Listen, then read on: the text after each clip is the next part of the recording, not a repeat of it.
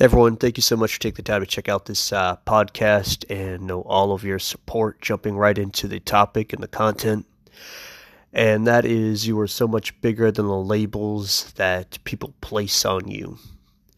Everyone, I think, pretty much at some point in their life has had a label or some type of restriction that's been placed on them. Maybe you're born into poverty, maybe your demographics, maybe your upbringing, whatever it may be.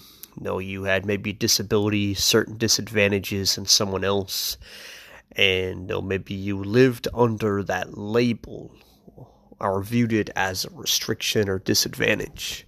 But that's what somebody else put as a label on you, but that does not mean that's where you have to stay.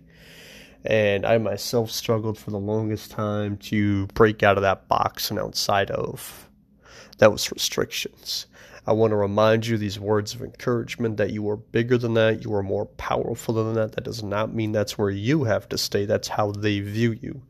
And you have bigger and more powerful potential than what someone else places on you as a limit and a restriction.